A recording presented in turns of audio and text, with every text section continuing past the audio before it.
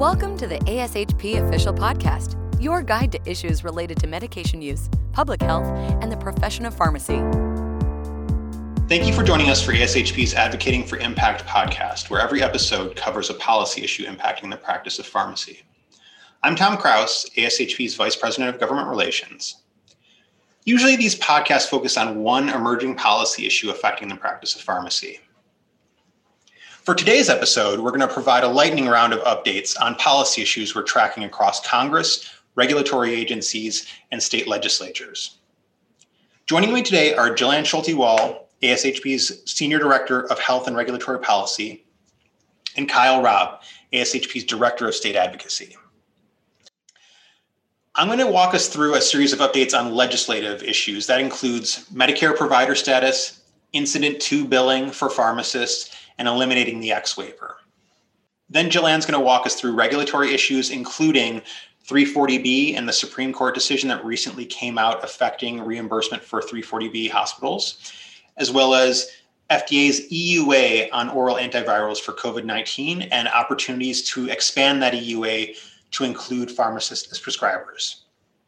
And then finally, Kyle Raab is going to take us through state policy updates, and those are going to focus on white bagging, 340B non-discrimination and PBM bills, as well as state provider status. So with that, let's get into the discussion. I think a lot of you are familiar with our provider status efforts.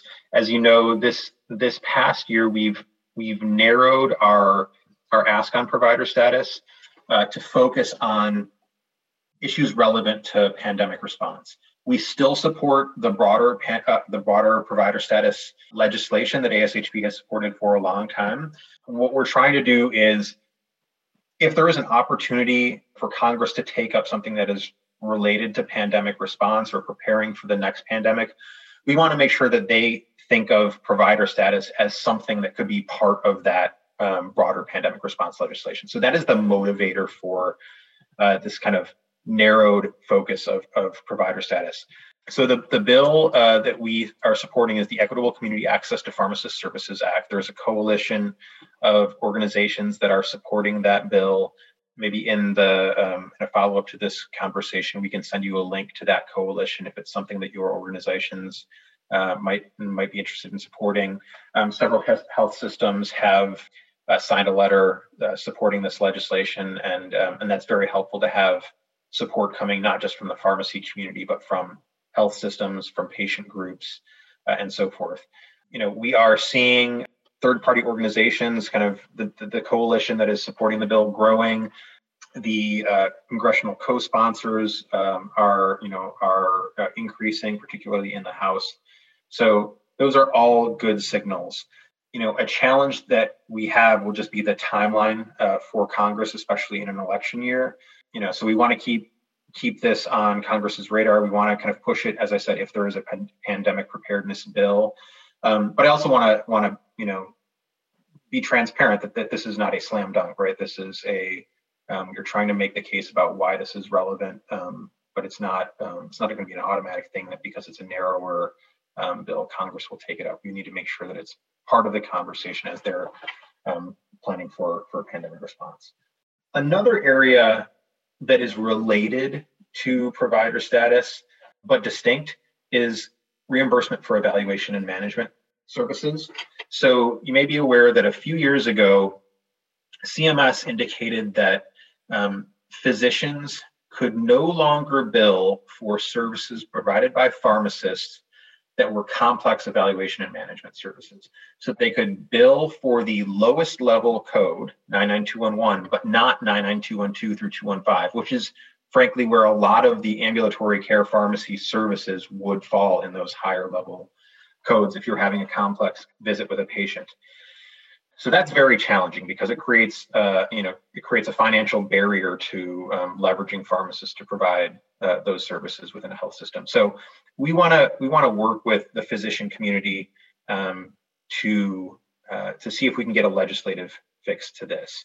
We have been hopeful that we could get CMS to fix this administratively. They have declined. They feel that they do not have authority to do this. So we are working on a legislative proposal. We are working with GTMRX, the Get the Medications Right Institute, and their participants. And we're hoping that while provider status has unfortunately run into headwinds from the physician community, we don't think that would be the case with clarification of this incident to billing for evaluation and management codes, because this is purely about team-based care, the ability of the physician to leverage the pharmacist on their care team to provide care and generate revenue for their practice. So we hope that is viewed by the physician community as fully aligned with their goals. So more to come on that, but that is an area where we are going to be developing a legislative solution and would love to work with you on that.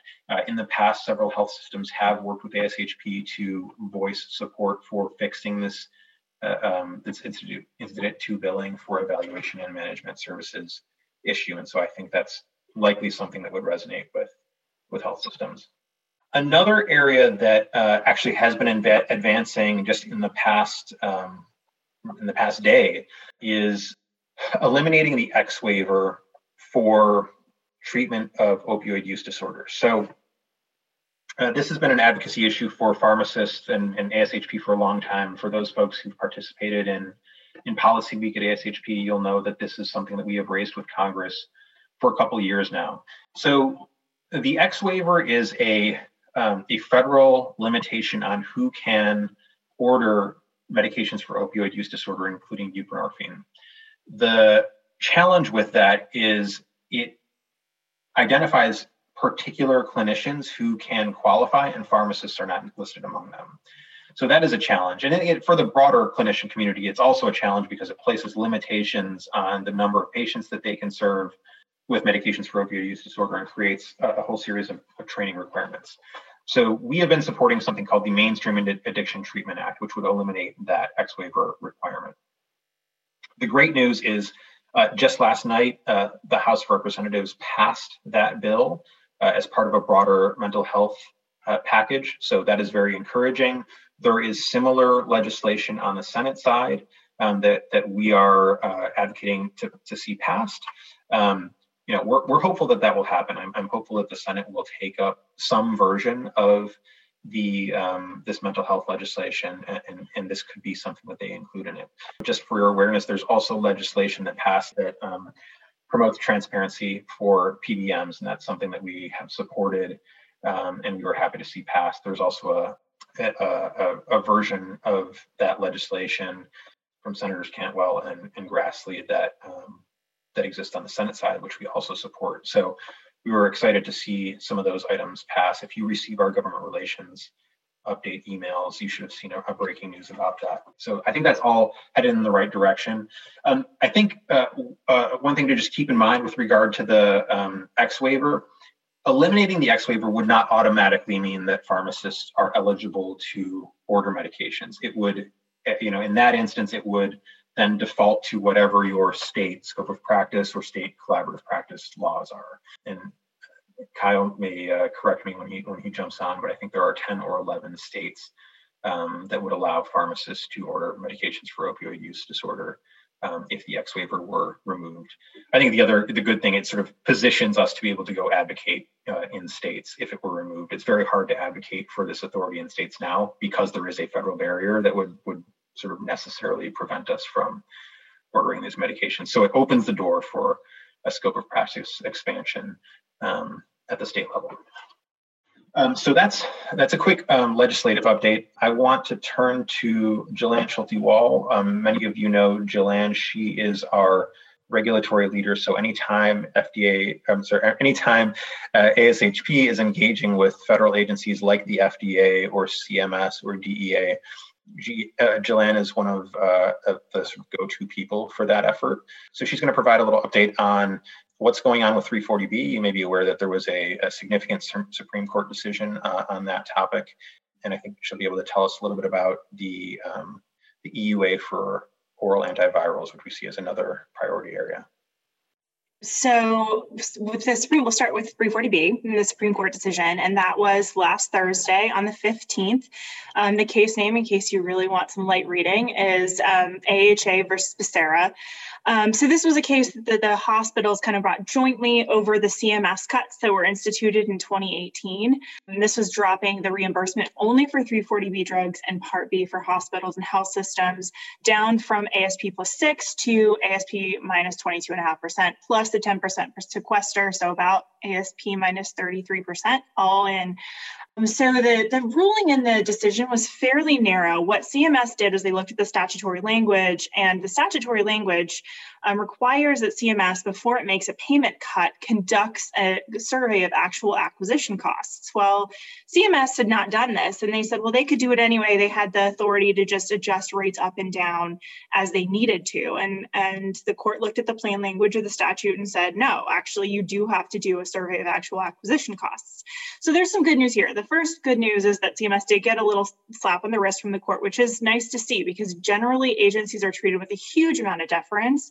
So this is going to be really interesting to see how the next bit of it plays out. One of the things that happened during the pandemic, and I know in all of the things that have gone on, this probably has kind of fallen off folks' radar, but CMS did try to conduct a survey of actual acquisition costs during that time period. They got a very, very small response rate because people had no bandwidth to do any kind of responses to surveys at that time. And it was a fairly intensive survey process that would have taken a fair amount of time for folks to do. So CMS is sitting on that. And what they can do is say, okay, well, we conducted this AAC survey in 2020. We're going to use it to justify keeping these rates low. However, the good news is here that because CMS did not win the case, when the case gets remanded, the lower court is going to have to look at how to remedy the overcharges, essentially, that CMS received from hospitals and health systems. So those payments they should have gotten,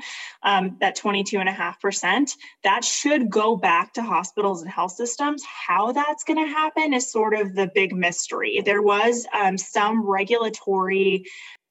regulatory back and forth about this a couple of years ago, but there was no resolution. The kind of takeaway from all of this is the next steps are watching to see what CMS does in the outpatient prospective payment system rule.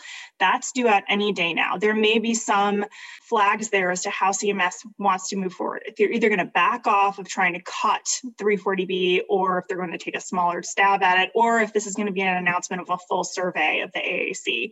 So those are the three things we're kind of watching right now. But regardless, there will be some sort of remedy for the overcharges at some point.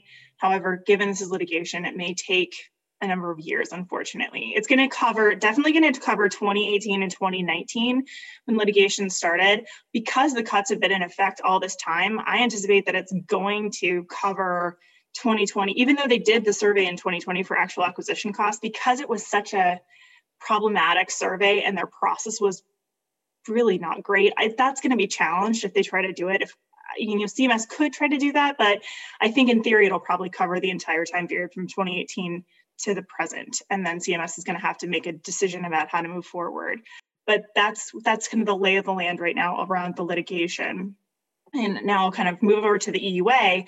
So as many of you are probably Before you move on, thank you. That was a great summary. One thing that I just want to flag is this litigation that Jillian was mentioning is separate from the litigation regarding 340B contract pharmacies. That is a separate stream of litigation with actually, and there's a separate agency involved. That's not CMS, that's HRSA.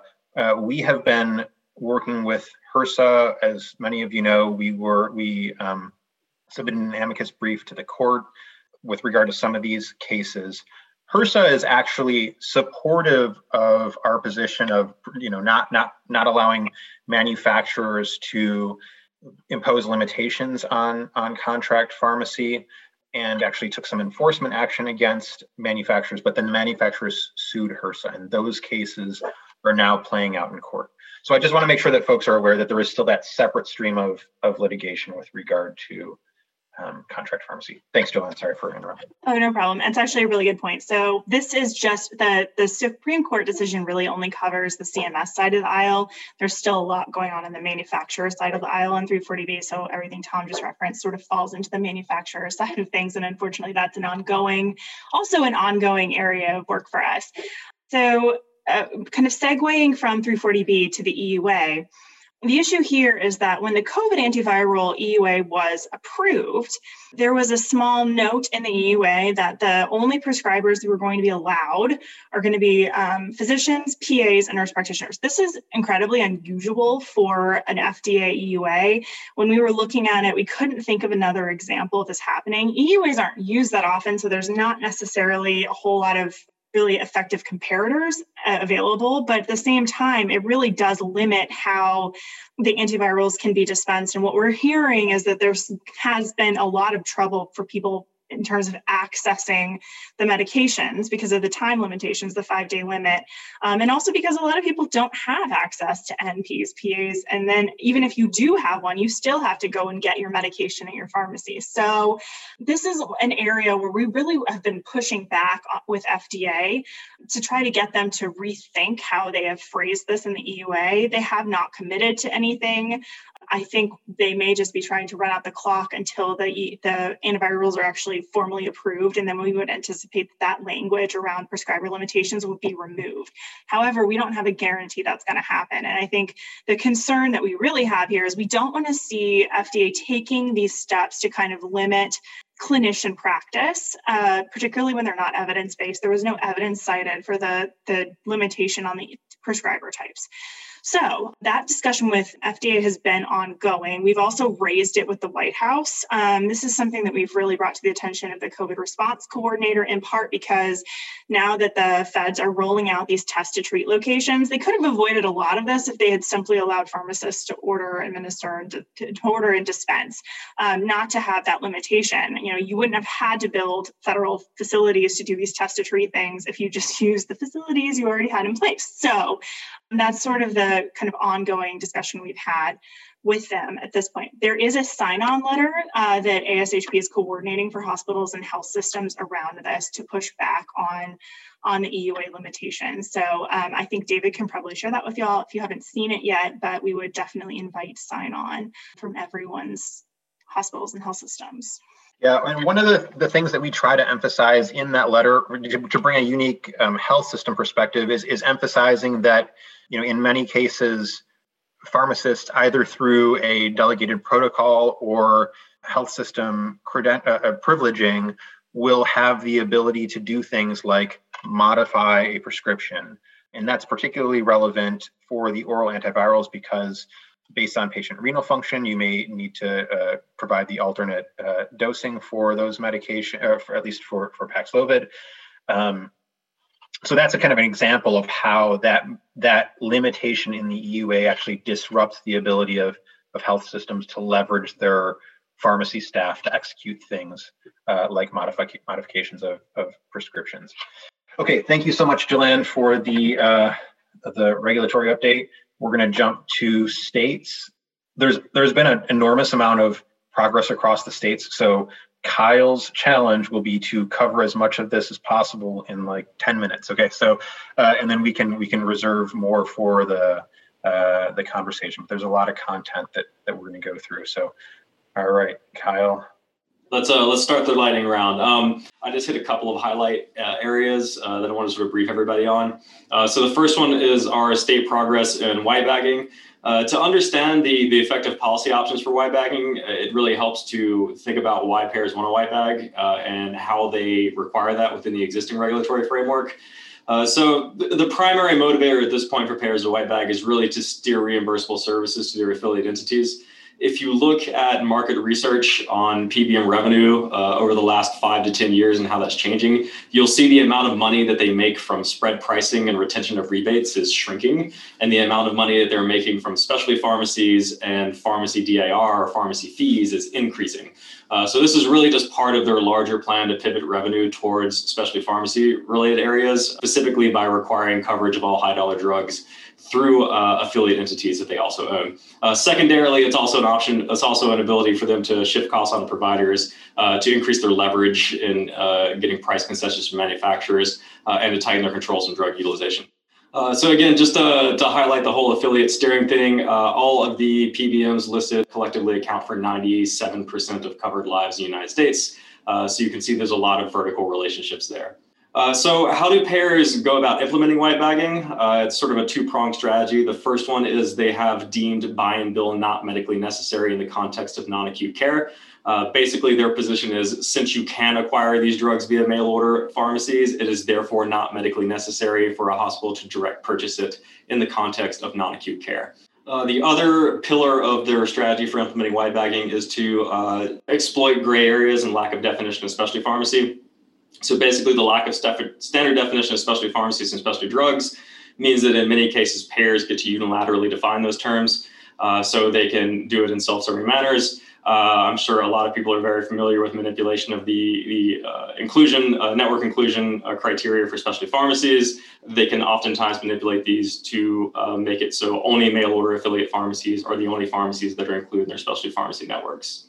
So how do we go about combating payer efforts to implement white bagging? So ASHP released 5 key elements of effective white bagging policy last year.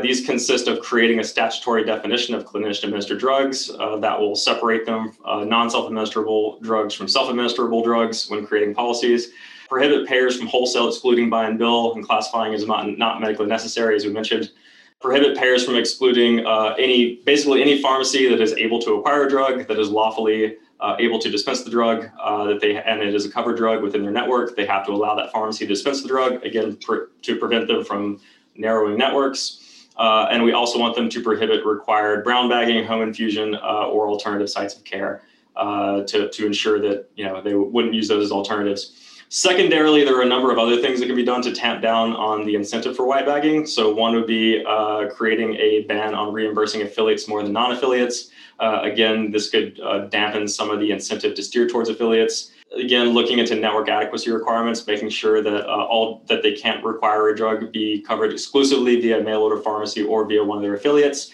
and looking into how can you more formalize the definitions of specialty drugs and specialty pharmacy to avoid manipulation and exploitation of the lack of clarity in those terms. So since 2021, we've seen a lot of legislation around focused on white bagging. So to various degrees, states have proposed laws, and various states have actually passed laws. I'm going to highlight specifically the Vermont bill, because the Vermont actually went the furthest in terms of doing a comprehensive ban on white bagging. So this bill prohibits use of mail order only as a condition of coverage. It prohibits requiring white bagging or brown bagging as a condition of coverage for any drug.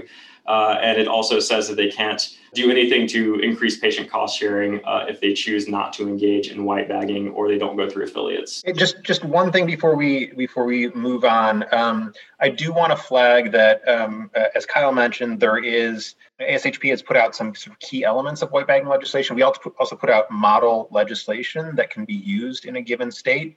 All of the state affiliates are aware of that. Those resources, but if you want to access them, we can certainly send you a link to those resources. What we've found to be most impactful in advancing this at the state level is when health systems and the state hospital association and the ASHP affiliate and the oncologist in a given state, when they all work together as a coalition. So we can certainly share the legislative proposal, but I think that the main takeaway is there a way to get my health system engaged in this, and for them to encourage the state hospital association and others in the community to engage as a coalition to advance this legislation, because ultimately that's what we've seen be successful. Thanks, Kyle. Go ahead. Okay, the Vermont bill also includes a 340B non-discrimination, which we'll talk a little bit more about 340B non-discrimination. It includes the ban on affiliate reimbursement. So again, it includes a lot of the principles that we have here. So the Tennessee bill here, Tennessee actually passed 2 different laws, neither of which is explicitly a white bagging bill, but when taken all together, our interpretation should ban white bagging. So in 2021, they passed a law that basically said you have to make all drugs available at any contracted pharmacy of the patient's preference. That includes specialty drugs. They then added additional sections to that law this year, which sort of further codifies that not only do they have to make them available from contracted pharmacies, but they also have the right to choose their provider of choice. and that they have to allow, and sort of made it more explicit, that they have to allow any pharmacy that is lawfully able to dispense a drug to dispense that drug, including specialty drugs, and they also have to allow all pharmacies to participate in networks if they want to. We had 2 additional bills. These were not specifically white bagging bills, but they will have impacts on white bagging bills in these states. The West Virginia bill addressed the specialty drug issue by saying that payers may not unreasonably designate covered drugs as specialty drugs, and included the reimbursement of the affiliate reimbursement component. The Nebraska bill addresses the specialty pharmacy issue by saying that basically if a pharmacy is in the contracted network and it is accredited as a specialty pharmacy, then they must be included in the specialty pharmacy network too as well. All right, a quick update on 340B non-discrimination. Everybody should be mostly aware with this, but just a quick refresher. Discriminatory 340B reimbursement is basically when a payer tries to argue that because a 340B institution purchases drugs at a discount, therefore the payer should be able to reimburse them less. However, this is counter to the intent of the 340B drug program, which specifically says that the savings, the cost savings are to be realized by the covered entity themselves and not by other people in the supply chain, such as payers. So this is just some examples of how they could go about discriminating against 340B entities. Really, the takeaway here, right, is that payers try to pay 340B entities less because they are 340B entities, and we want them to stop that from happening. So we've seen a good number of states pass legislation around 340B non-discrimination. We're approaching halfway.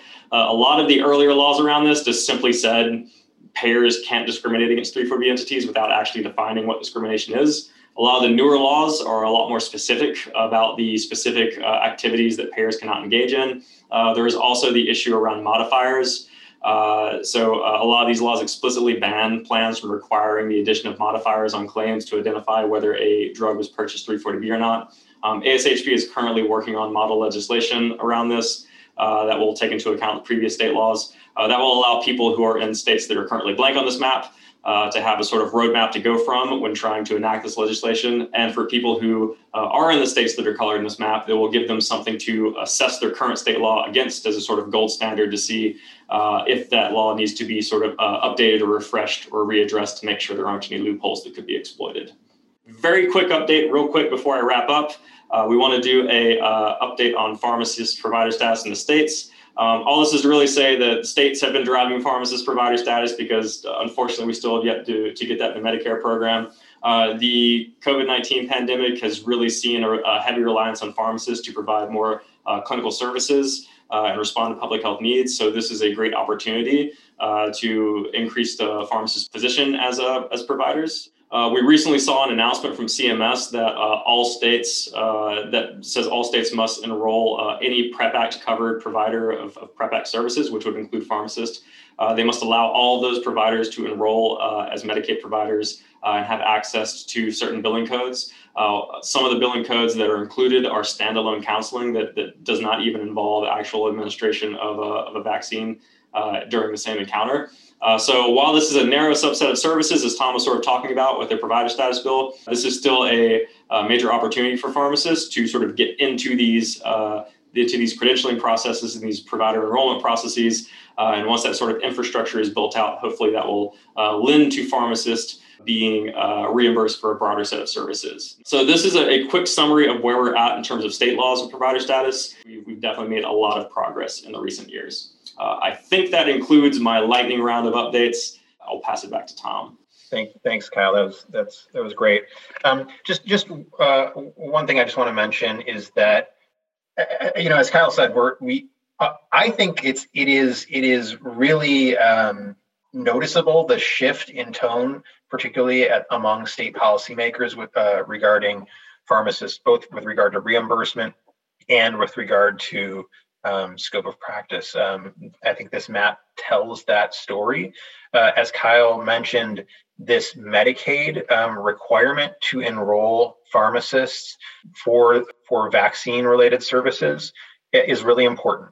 And the reason it's important for a couple of reasons. Number one, if we get pharmacists enrolled now because of this CMS requirement, it reduces the sort of burden and the friction in the system to expanding Medicaid provider status for other services, right? When states evaluate the cost of giving pharmacist provider status for Medicaid, one of the costs that they look at is the cost of enrolling pharmacists.